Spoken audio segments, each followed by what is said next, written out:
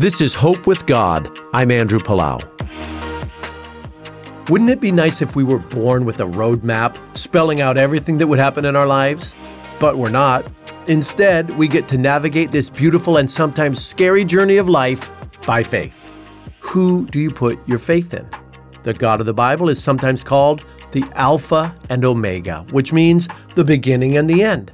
I believe God created every person with a good plan in mind, and He is the one I trust to guide me through this whole adventure of my life. My story isn't over yet, and neither is yours. Neither of us can know what lies ahead, but we can put our faith in God, the one who started it all.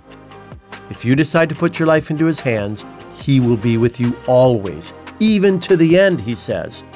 Will you trust Him to author your story from start to finish? This is Andrew Palau.